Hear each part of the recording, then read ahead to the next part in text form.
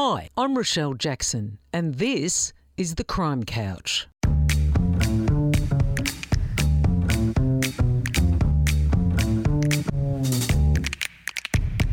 I'm an investigative journalist and true crime author, and I know who's who in the zoo, the crims, the cops, and the interesting individuals in between. So get comfy and join me here on The Crime Couch. It's going to be one heck of a journey. Graham Simpfendorfer was working at a country bank when armed robbers busted in. When police dramatically arrested the offenders as they exited the bank, Graham knew exactly what he wanted to do. He joined Victoria Police, working the beat across Melbourne before becoming a detective. The former detective sergeant joined the homicide squad before leading teams in the armed crime task force. Graham then worked in Wodonga before retiring after 27 years. He's the recipient of the National Emergency Medal for his work in the Black Saturday bushfires. Graham's the director of his own company, Peregrine Consultancy, being the mayor and deputy mayor of Wodonga, and also is the lead investigator in Hunted Australia, the reality TV program. Hi Graham, and a big warm welcome to The Crime Couch. Thanks so much for having me, Rochelle. Pleasure to be here. Did your career live up to your original motivation, for joining the job and witnessing an armed robbery? Did it live up to your expectations? I think it exceeded expectations, to be fair. I never thought I'd reach the rank of sergeant, let alone detective sergeant, so to reach that and run my own team of investigators is really a dream come true when I look back on it. When you think about it as a younger guy, what appealed to you then when you saw that dramatic arrest? I think it's that good versus evil aspect of the good old cops and robbers. So you're not going to get a more perfect analogy than cops and robbers, and then to witness it firsthand. And listening to you say that back then around takes me back time and place. I still remember exactly the feelings and the smells and all those things that come back with that sort of trauma, I guess, that you remember. But it actually excited me, and that's where I thought, I stayed pretty calm during that whole event, and I went, I might have an actual knack for this. So, and then here we are 27 years later, and done a fair bit of robbery investigations myself. And the interesting thing is, some people would be terrorised by that event, but you were inspired. Yeah, I was inspired to do what the police were doing, and just the whole problem solving of what it was in the investigation. So when I had an insight to them coming in, and I think they believed we were going to be hit on that particular day as a target, so they had to plan and they had to manage everything and all that risk, and that I was just calm enough to watch them do their thing, and I want to do that was the feeling. So yeah. Graham, did you choose becoming a detective, or do you think it chose you? That's a great question. I think it chose me, because initially when I joined the police, I was like a lot of young blokes back then. I was 19 or so, and a lot of young fellas through the academy. Everything was towards the tactical side of things. So I want to join the SOG, or the Special Operations Group, like a lot of my mates did that went through the academy. That didn't work out. I had my firstborn, Mia, who's now almost 22, so yeah, I'm that old. When she was born, that was the last day I trained for the Special Operations Group, and then it just, I think investigations found me. You joined the homicide squad in 2005. That's a big day for a lot of people, ever getting anywhere near that. Yeah. Can you describe that day and how you felt when you walked in? Yeah, I was shitting myself, to be honest. I done my selection over the phone with Charlie Bazina. He rang me out of the blue when I was working at Glen Waverley, and pretty much interview over the phone and on the spot, and it was great. So I was shitting myself alone just talking to Charlie. But was that normal that you get an interview over the phone? Isn't it normally a panel? Back then, no, I don't think so. No, back then, yeah, you're almost pretty much tapped on the shoulder, or you applied, and they would do their due diligence around who you were and what made you tick, and that was pretty much an interview about your personality and your skill sets and a few questions. So, and how you think on the feet, because I wasn't expecting the call. It wasn't we're going to have a phone call at 1:00. It was just bang, here's Charlie Bazina, why do you want to join the homicide squad? And bang, away we went. So obviously did something right. Went in on temps for there as a trial. And yeah, my first day, my crew that I was on, crew 3, I was on a day off. So I was there on my own trying to, and just everything was just humming. Like there was no introduction. It was pretty much meet the receptionist. There's the coffee. That's where you're going to sit, sort yourself out for the day, and you'll meet your crew the next day. And took a car home for the night that night, which I thought was pretty cool, thinking, oh, it's all right, I'm on call here at Homicide, how good's this? And then, as it works out, we got a call out that next morning to my first murder, and the way it went. They always say, Graham, you never forget your first murder. Is that right? Yeah, that one in particular, that was in Ascot Vale. We got called out to two gentlemen living together with some mental health issues, unfortunately, and one took the other's life. Pretty violent, pretty messy scene. And even I asked the sergeant at the time, I said, this isn't normal, is it? And he's like, no, this one's a bit different. So, yeah, baptism of fire. And again, rocking up to the scene first, and the regional detectives were there, and they were waiting for Homicide to turn up. But that's day one for me. So I was just really nervous and just trying to do the best I can. But it didn't take long to settle in to the crew mentality and the professionalism that surrounds the Homicide Squad, to just fall in step with that, and just learnt so much for that whole time I was there. It's interesting, isn't it? Because every member that I speak to has always, often says that's what they wanted to do. They wanted to be in the Homicide Squad. Deserved reputation, you think? Yeah, my experience, most definitely. And again, probably beyond. I soaked it all up, and I just would go on call for any crew that I could, just to get the experience and learn how other senior sergeants did their business. And we're obviously talking at the time of those that know Victoria, the real big names of Victorian homicide. So I just went on call with each of those crews and just saw how they all worked and how the sergeants worked and senior sergeants worked, and just soaked it all up. But yeah, definitely the reputation, that's for sure. And it stuck with me for the rest of my career. That was the benchmark.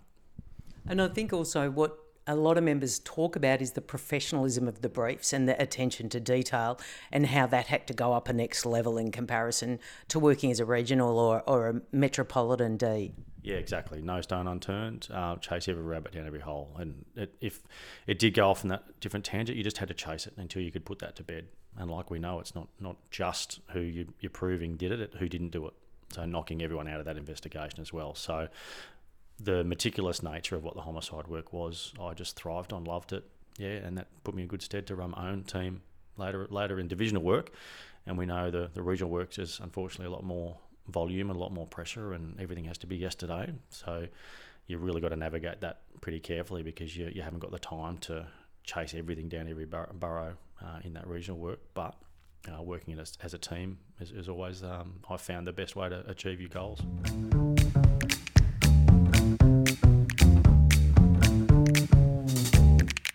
Was there any case in particular, Graham, when you're in the Hommies that stuck with you, and why? Yeah, I think the one that stuck with me the most, obviously the first one, as you said, is always there. I think there was one we got called out to in Lynbrook, I'm pretty sure it was, and a young Fijian girl was killed by her Indo-Fijian husband.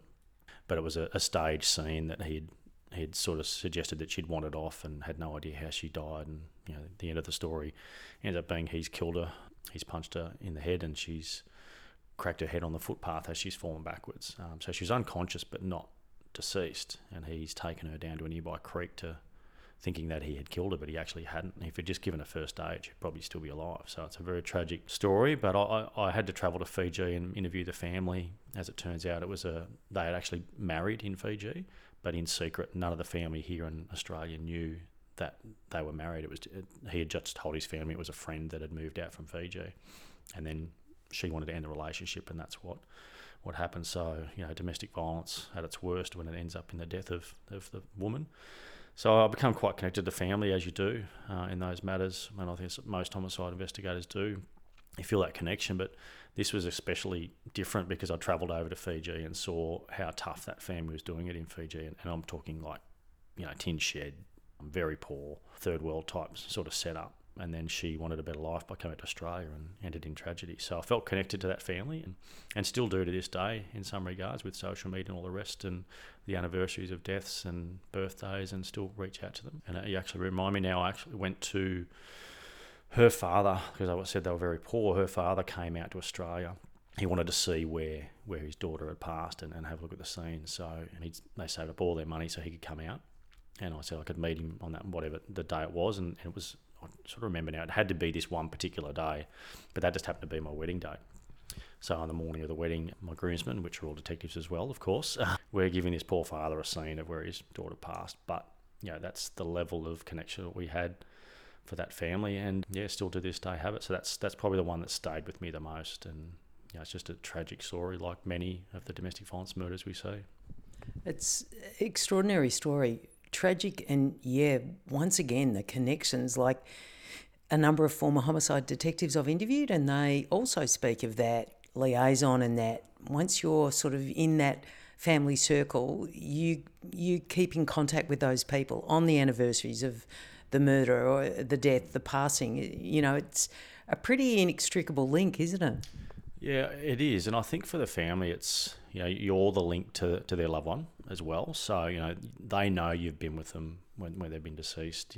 You've been with the scene and the whole story, and you've, I guess, put the pieces of the puzzle together from as to the why and the how, and made that person accountable for their actions. So, look at it from the family's point of view, of course, there's that connection. So I've respected that over the years, and also mindful I don't want to trigger some families, because I've been to a fair few SIDS deaths as well, and particularly in a regional town where you go to those.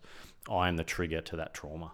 So sometimes you back away, but it's always probably guided in my experience from how the family feels and what's best for the family. And in this case, with the Fijian family, it's staying in contact with them. And they'd cling to you for the answers, of course. Yeah. You were then running, Graham, the Armed Crime Task Force.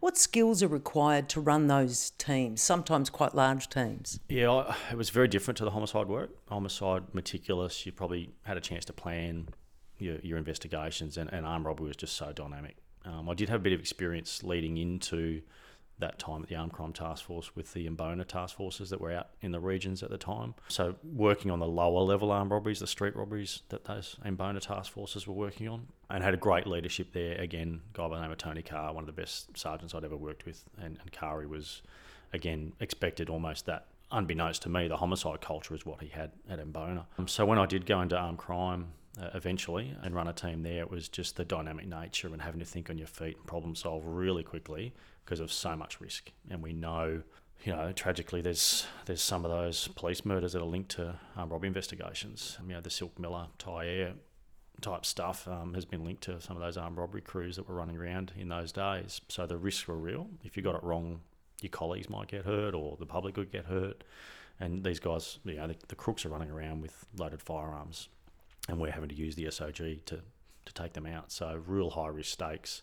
Planning had to be on the spot, and I guess up managing the senior management of VicPol at the time as well around how you're going to mitigate that risk and convince them that your plan is safe and the community is safe, and that you could get enough to actually get a conviction. Because the challenge I found really quickly there was, if you arrested the offenders before they did the armed robbery, then you might only get them for the possessions of the articles they had. You need to have a bit. Well, I think the legislation at the time was more than mere preparation for the armed robbery. You almost had to get them as about to go in the door type thing, and we're talking seconds there. So that's almost near impossible. And I guess the flip side is you can't let them commit the armed robbery, because if something goes wrong, or you're letting everyone that's victims of that armed robbery face that trauma. So it's a real fine balance. And probably exciting. It was really thrilling, but long, like homicide, really long days. But I think the difference was the dynamic nature of armed robbery investigations.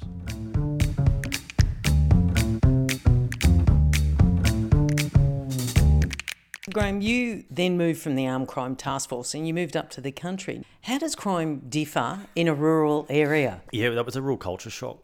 I did go to uniform to start with, and I think I did about 3 or 4 months as a sergeant at Wodonga, and there was a moment there where I was herding some sheep off the main road in Wodonga, and it's like that moment of, you're not in Kansas anymore, Toto, here I am rounding up sheep. I'm like, if the boys at Homicide could see me now.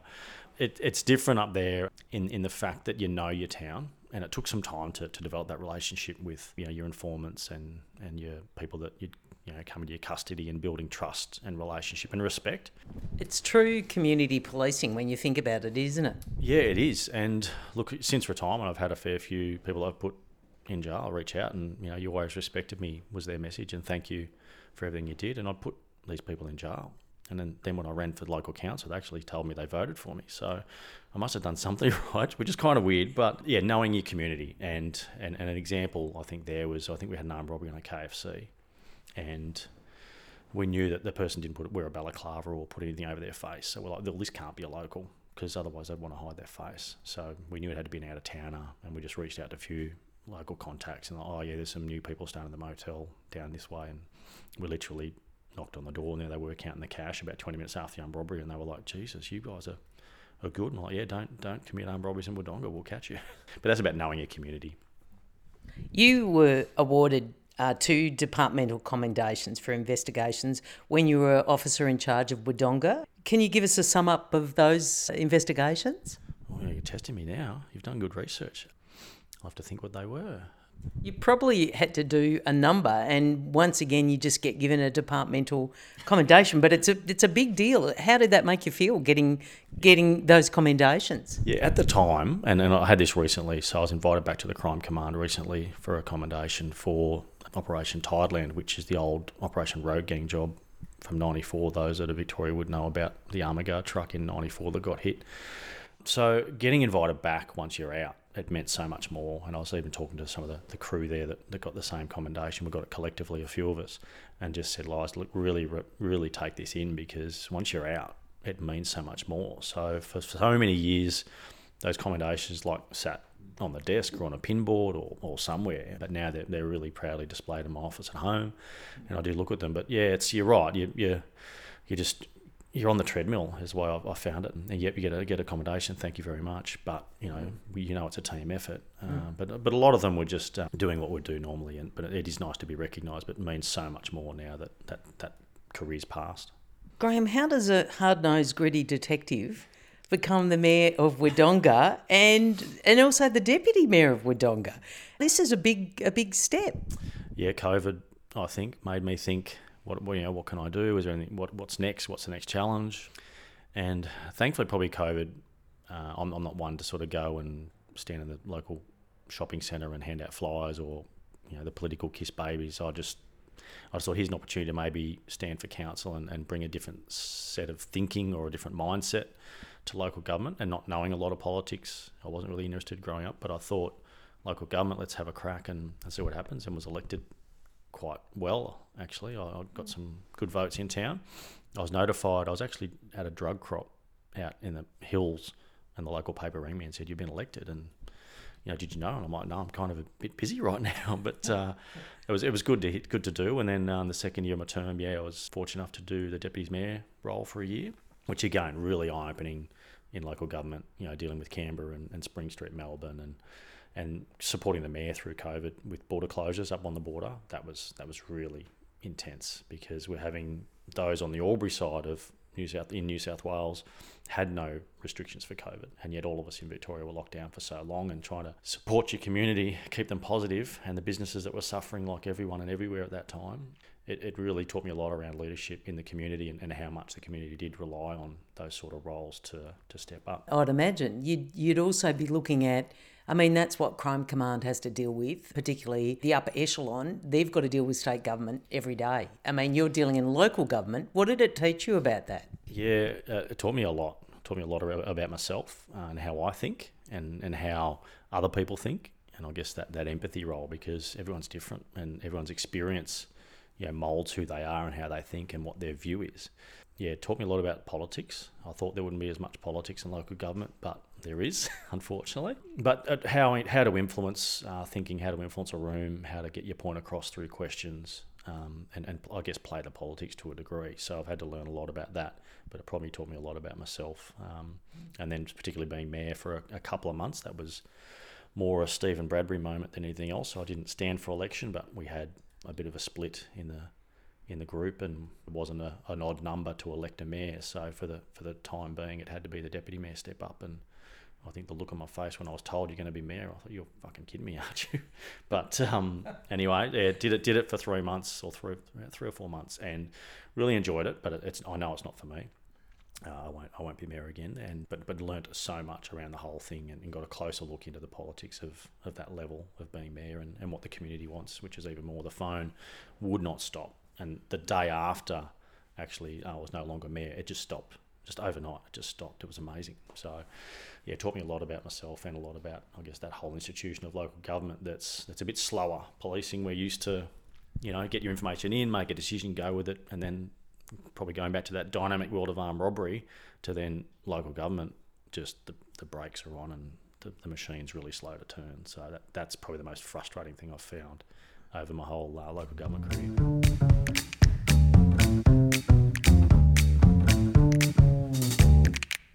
So, Graham, you also set up your own company, Peregrine Consultancy. What did you get from working as a cop that helped you in, the commercial sector and the business space? Yeah, I generally answer that with its relationships. And we talk about that in policing. It's, knowing your people, whether it's your victim, your offenders, your witnesses, and managing all that, and then managing the court process. It was easily transferable for me across to the private sector, and it doesn't matter who you're dealing with, whether it's the CEO or the board of directors or a client. It's relationships, and empathy is probably the biggest one for that. But I guess once you can meet face to face with someone and get in front of them and talk them through, your pitch or what it is you're trying to consult on, the trust comes, and I guess a little bit of vulnerability goes a long way too, and they get to know you. So I think that really has helped me along the way. You've also got a Guernsey. I mean, every time I turn around, you're doing something else. You've got a Guernsey with the reality TV show Hunted Australia. Now, I spoke with Ashy extensively about this. What has that experience been like? Because most detectives would have no idea what's involved in reality TV. Yeah, that was a baptism of fire. That was a bit of a, falling into it. A friend of mine referred me to the producers that were setting it up a few years back now. And I initially was no way, not for me. I'm happy to slip into retirement and just enjoy my time in the bush and raise my kids. And I promised him I'd at least give him a call, and I think 3 or 4 interviews later, I was actually interviewed for Ashy's job, for Ken Ashworth's job as the referee, because there's a referee between the contestants and the headquarters, as you probably explained. I interviewed for that role, and I thought, that's pretty good. That's not on camera. That's using my knowledge of policy, procedure and the law to make sure that it's fair. That's good. And then the producer, Nat, eventually convinced me, no, how about you just maybe just do a bit of a piece to camera for being on air? And I'm like, oh, all right, whatever. And here we are 2 seasons later and in front of the camera. It's an incredible experience. It is the real deal. Like we run it as if we're chasing the real escapees or fugitives, even though they're just contestants. But it's serious game to us, so we get really frustrated. And if you've seen it, I do swear a bit too much, unfortunately, but I get invested. But that's what we said we'd do. We'd be the real deal, and we'd just treat it as if it was a normal investigation. But it's really intense. With I think season 1 we had 18 fugitives on the run. Season 2 we had 20. So 20 at once is just an absolute shit show. It's a nightmare. But we just have to get it done, and the team comes together. So, yeah, I look around the room and I look at a few of the other people that are in there, the best intel that England has had in Ben Owen. Reece is their former Special Forces soldier of 20 plus years, and all the stories he's told me. The chief in his time with the AFP and all the bombings that he's done. Sorry, not the bombings he's done, the ones he's investigated, of course. I look around the room and go, I'm just this detective from Wodonga. But look, roll with it, and I've had a ball and just continue to have a ball. It's a great show. It's highly entertaining. I think it deserves the rating that it's getting. How do you view Victoria Police today? Yeah, a lot of fond memories. I'm very proud of my time. I did have a conversation with a very senior police officer just recently around, the transition into the media, and some of that can be a little bit negative from the organisation. I just was reassuring, going, my career's been amazing. I've really looked back on it with fond memories and very proud now that it's finished. Would I have liked to stay longer? Would have, perhaps, but just wasn't to be. I had to call time on that career, and I guess I was reassuring this officer that, I've got nothing but nice things to say about VicPol, and very proud. And even though the last maybe year or two wasn't the best, it doesn't define the whole 27. So I've just rest assured I've only got positive things to say, and I'd recommend it as a career to anyone who wants to do it. But you've got to be in it for the right reasons, because if you're only in it to wear the blue or take a good paycheck, you're going to get hurt, probably mentally. There's a lot to deal with, but if you want to do good and you want to protect people and do right things by the community, it's a great career. So finally, Graham, what's next for you? Oh goodness, what's next? I don't know, to be honest. I think I've got so many little doors open. I'm just waiting for a few of them to go ajar. I'm writing my own autobiography at the moment, which is a bit of a learning curve as well, so maybe keep an eye out for that. And then hopefully season 3 of Hunted, if we're lucky enough. Well, it's been a delight sitting with you today on the Crime Couch. Thanks very much. Thanks, Rochelle. Thanks for having me.